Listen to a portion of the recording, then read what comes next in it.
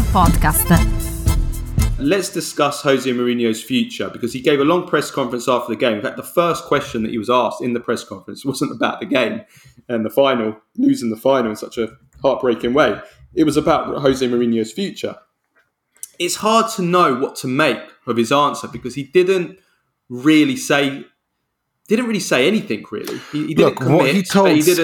What he told Sky after the game, I thought was very interesting, because he was very careful. He thought about his answers. He was very calm and composed when he gave that interview. And he chose his words very carefully and took his time and said that he objectively can't confirm that he will stay next season, that he has been honest with the ownership from day one. He's not in contact with any other club. The only time he was in contact was when Portugal contacted him, and he was clear to them with the ownership then, but that they haven't spoken about it since December, and that they need that if there is time to do it between now and Sunday, they will do it. Otherwise, they'll talk later. He's got 1 year left on his contract, and that's the situation. So he wants to talk about the future. He's sending a very clear message that he wants to talk about the future, and that he's now waiting for the Friedkins to reciprocate. That's what I got from this. That he's open to staying. I got to say, I don't know if this is tactics, but I felt my read of it was, now that I've thought about it, I've rewatched it, it was sincere. I think he's open to staying. I think what he wants is guarantees from the ownership that they're going to invest to take that next step. Yeah. If I had to put a bet on now, I think he stays. The reason for that is this. If he is going to leave Roma, where does he go?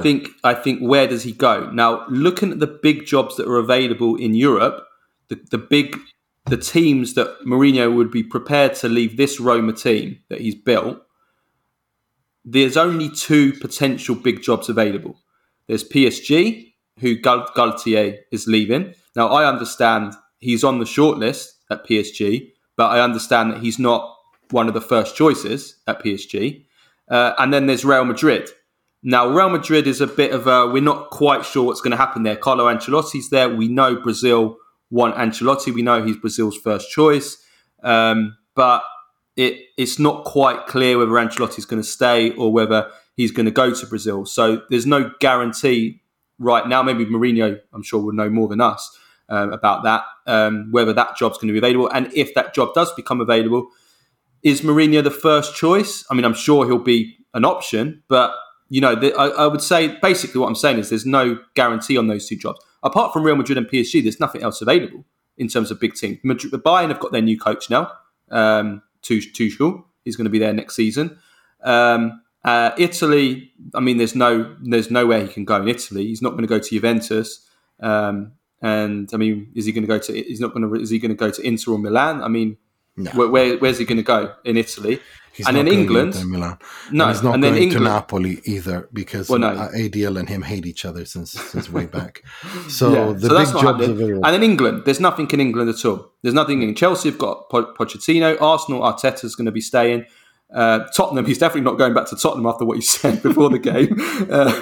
I loved it when he said the Levy Club, or whatever, the Daniel Levy Club.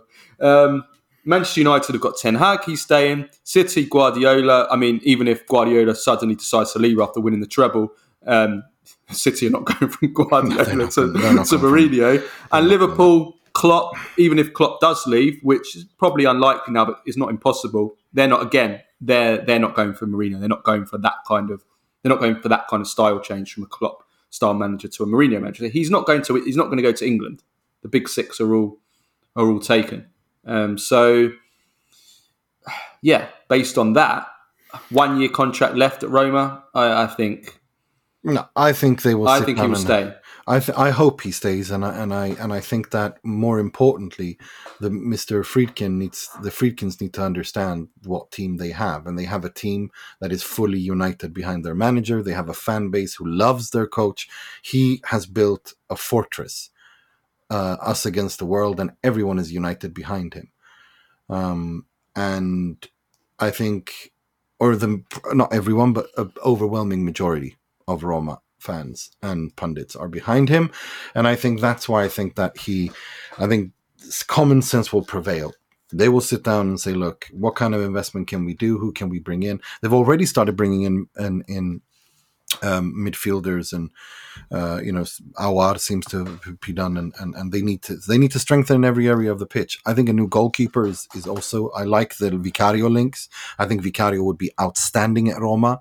And I think if he were to go there, given how they play, I think he would suit them far, far better than Simone Inzaghi at Inter. So I think there's work to be done, and if they can do that work, if they can make those investments, then yes, then I think he stays and he extends by maybe 1 or 2 years.